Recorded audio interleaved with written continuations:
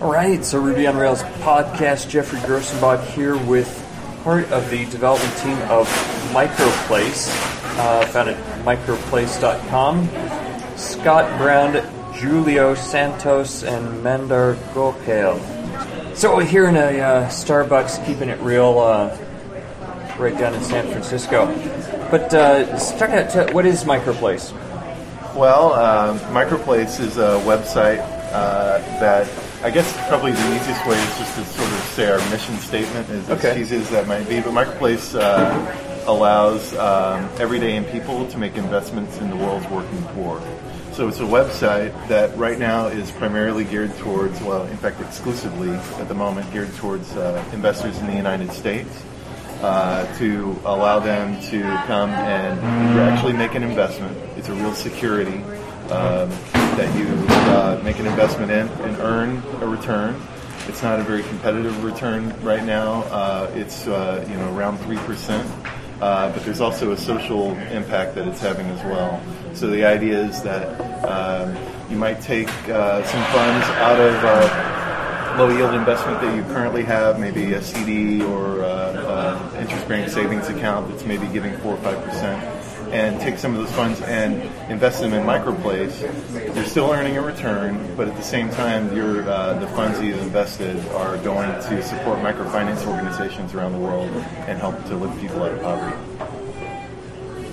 So microfinance has definitely gotten a lot of press, even in just the last few months or years, but it's been around for quite a while, and I think this year the winner of last year Nobel Peace Prize. Yeah. Okay. It was nice timing. I actually saw him on the Colbert Report last week. That's right. And he's in town. Well, you saw it yesterday, right? He's in town now. Mohammed Yunus. Yeah. He was speaking at the Commonwealth Club yesterday. So. But MicroPlace is kind of a different approach on that because many of the microfinance organizations out there are just purely charitable. As I heard it, one of the founders of eBay had a lot of really believed in microfinance and also believed that it should be set up this way to provide be an actual investment for the people providing money. Why did it go in that direction? Well, so first off, you're absolutely right. Pierre, Omidyar, the founder of eBay, has been a proponent of microfinance now for some time. And he does believe that the most effective way to promote microfinance is to do it as a commercial endeavor. The theory there is that if it's a for-profit endeavor, if you do this as a business, that it's going to grow in a much more robust way. And what's interesting is microfinance organizations around the world right now. Some of them are nonprofits. Some of them are non-governmental organizations, NGOs that are purely charitable based, or they work on grants or what have you. But there's a large, very significant portion, I don't know the exact percentage, but many microfinance organizations do operate as businesses. They operate like a bank. They do have a profit margin. They do have operating costs and they're self-sufficient that way. So I think there are a couple of different models that aren't necessarily competing. One's not necessarily better than the other. I think they work in different environments in different ways. But you have this sort of charitable approach where you'll have an NGO or a microfinance organization that works through grants or government sponsorship that isn't a profitable model. And you have some microfinance organizations that operate as a business and they're self-sufficient and they use their own profits from the loans that they give to grow, to cover their operating costs and grow. So right now, with what we're doing, you have in terms of allowing Americans, people in the United States, to get involved in microfinance. If you were a very high net worth individual, someone like Pierre Omidyar, for a long time now, you would have been able to participate because as an institutional investor, you could go to a large fund, either in the U.S. or in Europe or in Africa or Southeast Asia that's working with microfinance organizations and make an investment. But as an everyday, ordinary person, there really hasn't been a vehicle to do that. So Kiva has, got started a couple of years ago, more as a sort of the charitable model. And MicroPlace was started last year, sort of along the lines of ours is a profit-driven model. It's a very small profit, margin, but ours is sort of that the business approach as opposed to the charitable approach. Now, the site itself that people can go to and sign up and register, maybe even track their investments is written in Ruby on Rails. Why did you choose to use Rails for that? Well, when I got started at MicroPlace, it was an absolute, startup endeavor within eBay. There was no technology team behind it already, and so I was brought on to sort of, kick that process off. And so one of the first things I did was look at, begin thinking about what technology stack that we were going to use. And my background is in Java and .NET, and so I, started looking at those first because it's what I had experience in. And most recently I did .NET development, so I kind of knew where, with ASP.NET and Microsoft's offering, what the state of that world was. It had been a few years since I'd done serious Java web development, so I went and looked at Spring and Hibernate and the cool things that are going on in the Java world, and it felt very heavyweight and overwrought for the problem that we needed to solve, what we needed to accomplish in terms of building this website and the systems behind it. It's not a simple problem that we have. It's not a trivial site. And in fact, I would just point out in terms of the systems that we've built, if you go to microplace.com and you make an investment and you look at what's on the site, you're really only seeing about 20% of the systems that we built, because we have lots of partners that MicroPlace works with in terms of the funds that the securities that are issued, managing those, the microfinance organizations, and then publishing information to the site. We have a lot of regulatory and compliance standards that we've had to adhere to. And so we've really had to build a significant amount of back-end systems to support the site. So it's, again, not trivial, not a simple problem, but still it felt like, pretty clear what we needed to do in terms of building this site. And again, the Java and Microsoft offerings felt really heavyweight.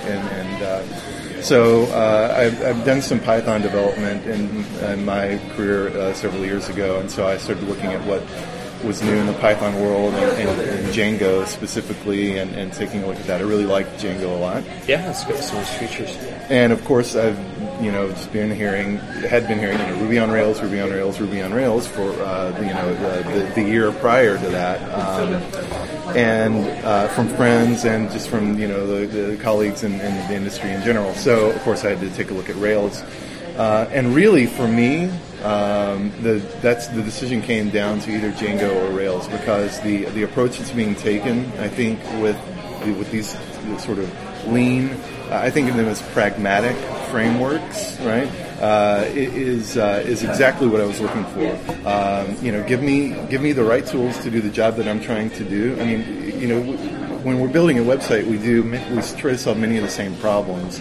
We've done these things 100 times. The fact that I didn't have to begin building another data abstraction layer to bridge my object model to my database. I mean, that seems. I mean, it seems simple now that it's been done and we're working with it. It seems like a simple idea, but it was a huge buy. Just frees up 40% of development time. So that's a significant gain, because at least in Java world, you spend a lot of time playing around with Hibernate and building your DAL layer and managing sessions and managing database connectivity. All that comes for free. So we saved a lot of time. Time was a premium because we had to build quickly and launch quickly. So for me, one of the most interesting things about Rails, now it's just common sense, but at the time for me was really magical to me, was the fact that you could write functional tests almost the same way I used to write unit tests in my previous life, doing Java and JSP, J2E kind of stuff. And I could write this, functional test in a couple lines, right, and make it run like it's a unit test. So that was fantastic to me. So in making that decision between Rails and Django, really I felt like Django would have been just as good of a decision to make. But with all the buzz and interest around Ruby on Rails, I felt like that we would probably get a lot of benefit and value out of that in terms of tools that we're going to. So one of the factors that went into this decision was this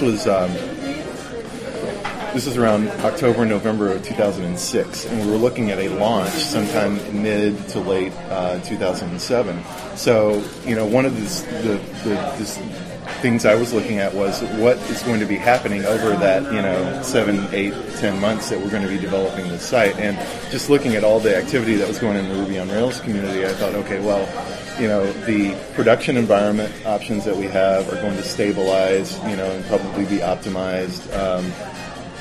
Mongrel and those sorts of tools, just as well as the core library and the tools and auxiliary libraries that are part of the community. And so that's one of the things that it was the community and the broad-based community support that Rails has seen was one of the factors that led to choose Rails over Django.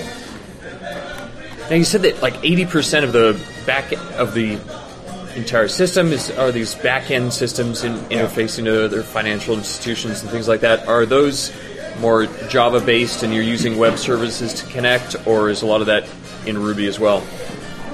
When we, at this, again, early on in the project when we were deciding what technologies to use, even after we decided, well, we'll use Ruby on Rails to build the website, actually the initial idea was, okay, we'll do that, but yeah, we can still maybe build a Java backend to do these sorts of integrations.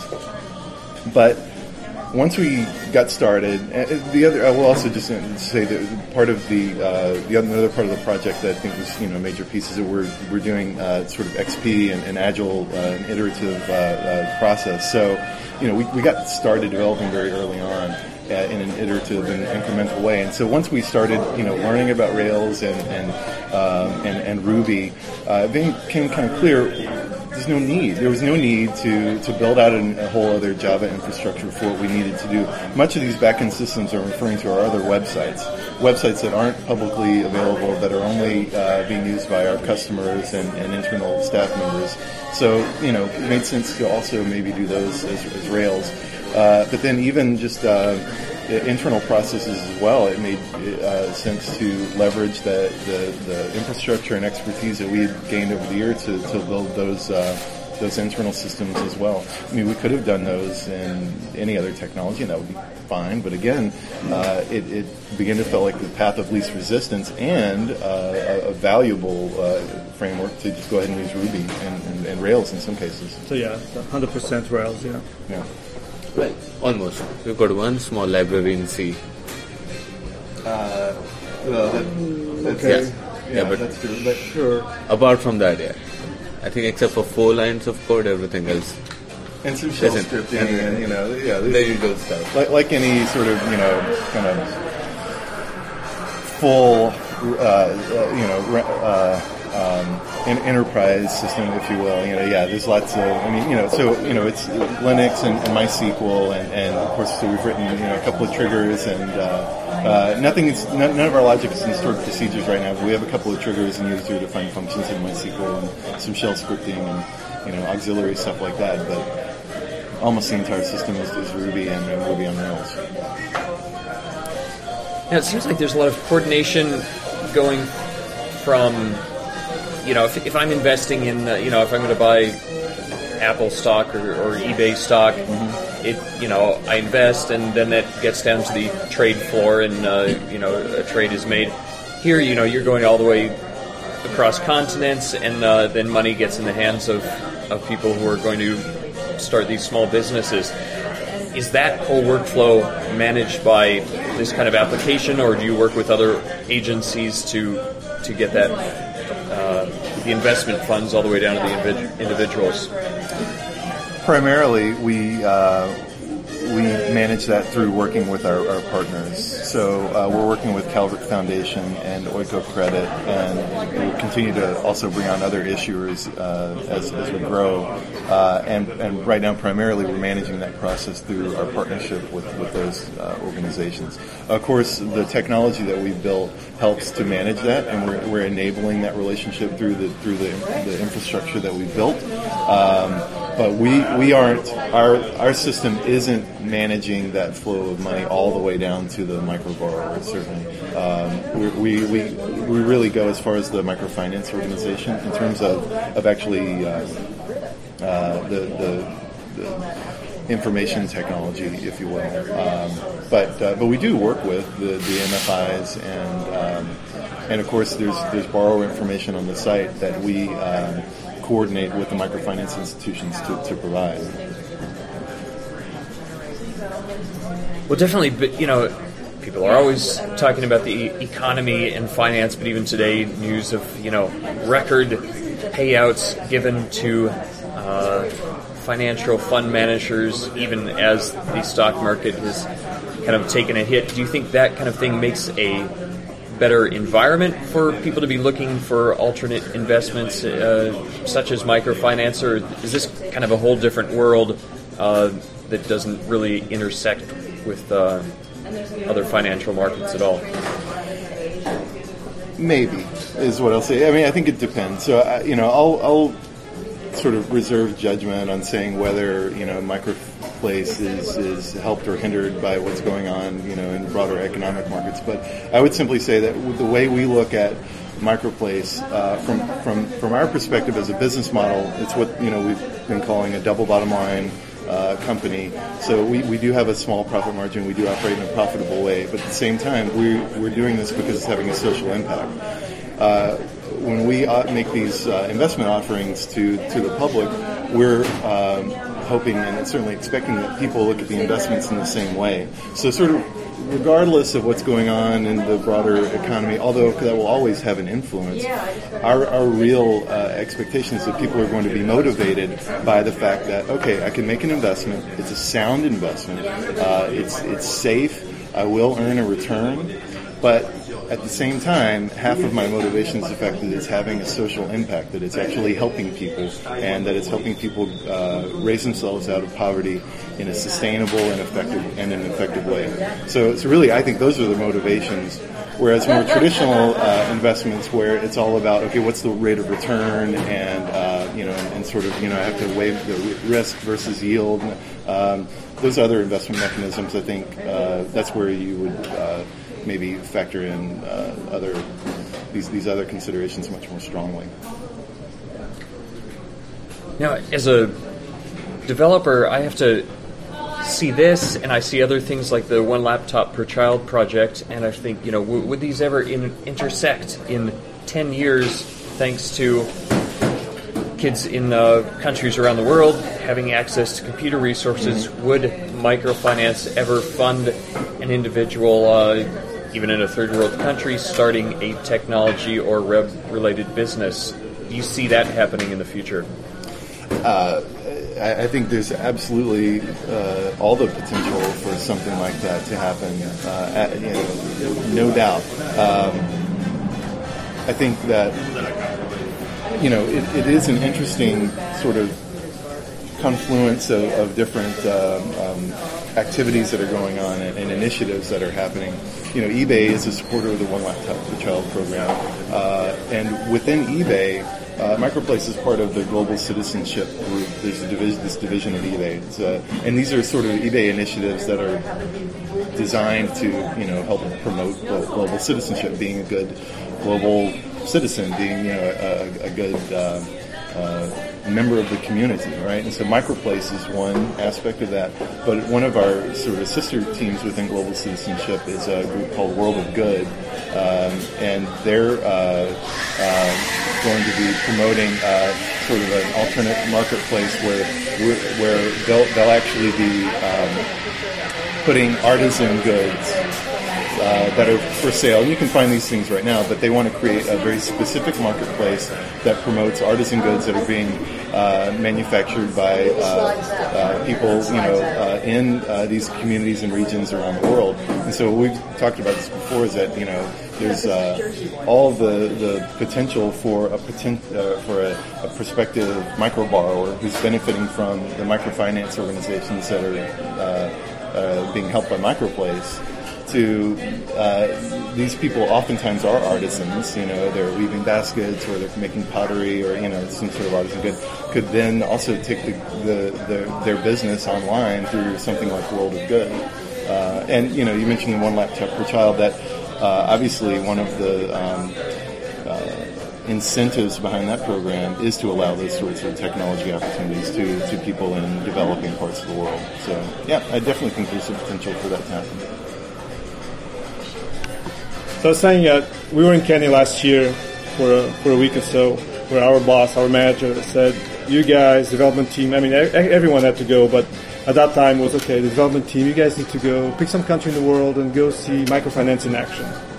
So we chose Kenya, and we're there for a week or so. And so the idea was to meet some of these MFIs and the borrowers and everything. And we thought, okay, well, we're going to do that, but we have this product to launch, so it's going to be quite difficult to do that before we launch. How about we do it right after? And she said, no, you need to do it before you launch, because you need to see how this thing works. That will motivate you even more to see that what you guys are doing is really good. It really works. Okay, fine, if you say so. So we went there, right? Went to Kenya, and we could definitely see people, start with nothing. Sometimes really begging, right? In the street, they got a $20 loan, and they started their own little business selling like food or fresh sodas or whatever, and make some money, and then go for a bigger loan, maybe $50 this time. And so we saw some of these folks. We talked to them, we went to their houses, and they were telling me, 2 years ago I was on the street, and now I have my own little business, and I have this 15 employees now working for me. So all thanks to microfinance. So what I was going with that though is that we're kind of used to this thing of Scott being the spokesperson for us. So when we saw some of these MFIs, it was the same model. People would say, so these MFIs would ask us, so tell us about the MicroPlace and everything. And of course we had Scott did a great job at explaining microfinance, or not microfinance, because that was one thing that really surprised us, was how well educated they were, how knowledge they were in Kenya at least about microfinance, way more than we are in general here in the U.S. But anyways, talking about MicroPlace, Scott did a great job, and do that once again today. That's fine. It was incredible seeing how vibrant microfinance was in Kenya. In fact, not only were they well versed in it, it's a part of life in Kenya, and they were surprised when we'd said, microfinance is kind of new, as a new concept to many Americans. We were just now learning about this over the last year or two. And they were shocked. They thought, what? Because this has been something that's been vibrant, in their community for years now. So I'm going to tell the story related to that, where I'm waiting for somebody. I don't know. I'm right outside the hotel, waiting for someone. I don't know, maybe you. I know who I was waiting for. Anyway, so I'm outside, just sitting there outside, and some local person in Nairobi approaches me and say, "Hey, you want to go for a safari?" Which is very common, right? They try to sell this safari. So, like, no, I'm in business. I'm really waiting for this other person, so I'm not interested right now. Oh, business? What kind of business? Like MicroPlace. It's my company. We're here to see some microfinance institutions. I didn't say it, but I was thinking, I'm sure you don't even know what I'm talking about. And they said, oh, you're in the microfinancing? You know what? I'm just doing this safari thing to get enough money to start my own microfinance institution. I was shocked. Yeah, I was shocked. Competitor. Well, A potential partner. potential partner. Yes. Okay. I was shocked that this person, selling you safaris, right, was really trying to gather money to start his own MFI. So for me, it was Nairobi. I don't know if this is true in all around the world, but this Nairobi felt like the Silicon Valley of the microfinance, of microfinance, where you have like people starting new startups in Starbucks or whatever. Well, there they start MFIs on the street. It was shocking and good, I guess, in a way. Yeah, I mean, you can imagine the sort of issues that would bring along with it. I mean, anytime you have such a swell of people involved in any kind of market like that, you'll have stability and instability. You'll have good offerings and bad offerings, right? But one of the things that most of the microfinance organizations in Kenya that we talked about were very happy about was that the government had just passed, just the previous year, so this would have been the end of 2006, we were there in May of 2007, a new set of legislation that was to regulate the microfinance industry. And so normally you would think, especially in the United States, if you're a business owner and somebody says, hey, we're going to start regulating your business, you're like, oh, God, that's the last thing I want, right?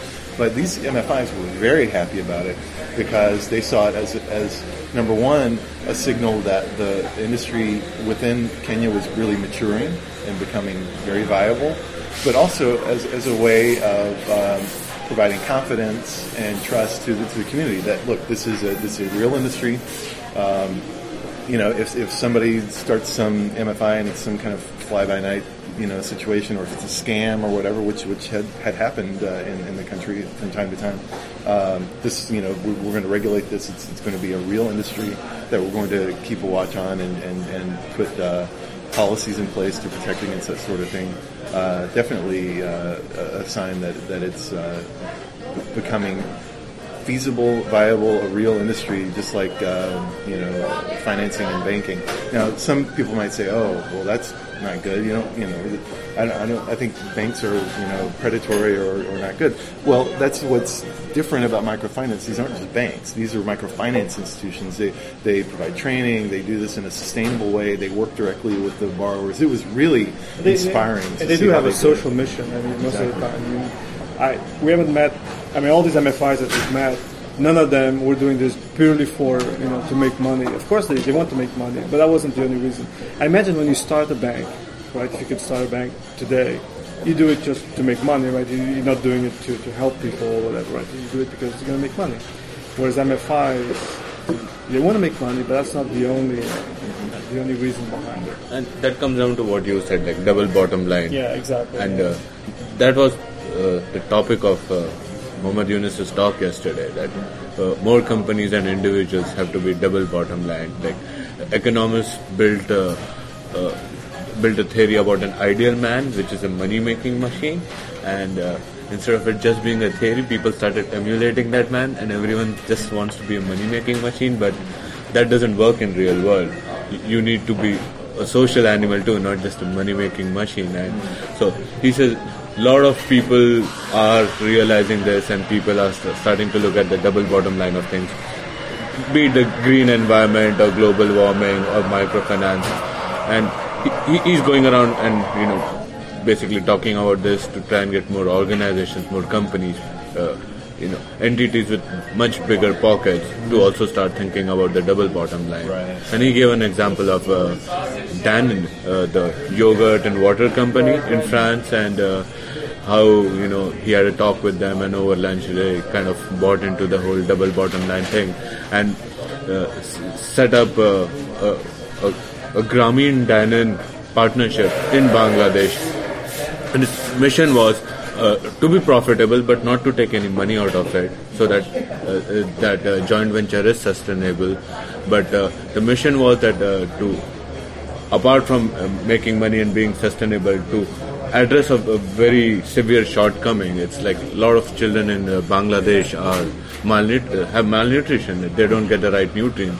So Danone designed a special yogurt in their labs which addresses all the nutritional needs, and of course it's sold very, very cheap, so that just makes enough money to keep it in business to address this nutritional need. And then they went over and above, like the packing shouldn't be waste, so it should be biodegradable. Then they said, why not go one step forward and make the packing edible too? Like a poor man can't spend, if he's buying a yogurt and if like a third of the cost of the yogurt is in the packaging, why not make it of something which is edible, like a cone, like a like an ice cream cone. You eat the ice cream and then you eat the cone. Right. So stuff like that.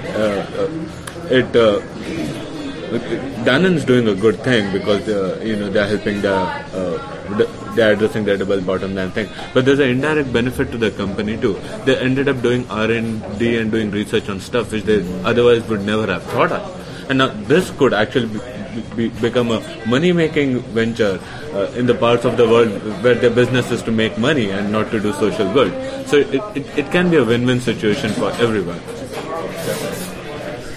Well, one of the selling points for MicroPlace, one of the whole reasons that got started with this was that there's a demand within the marketplace right now. In terms of, and by the marketplace I mean investment dollars. People are investing, lots and lots of money today, and a significant portion of that money is currently invested in socially responsible investments.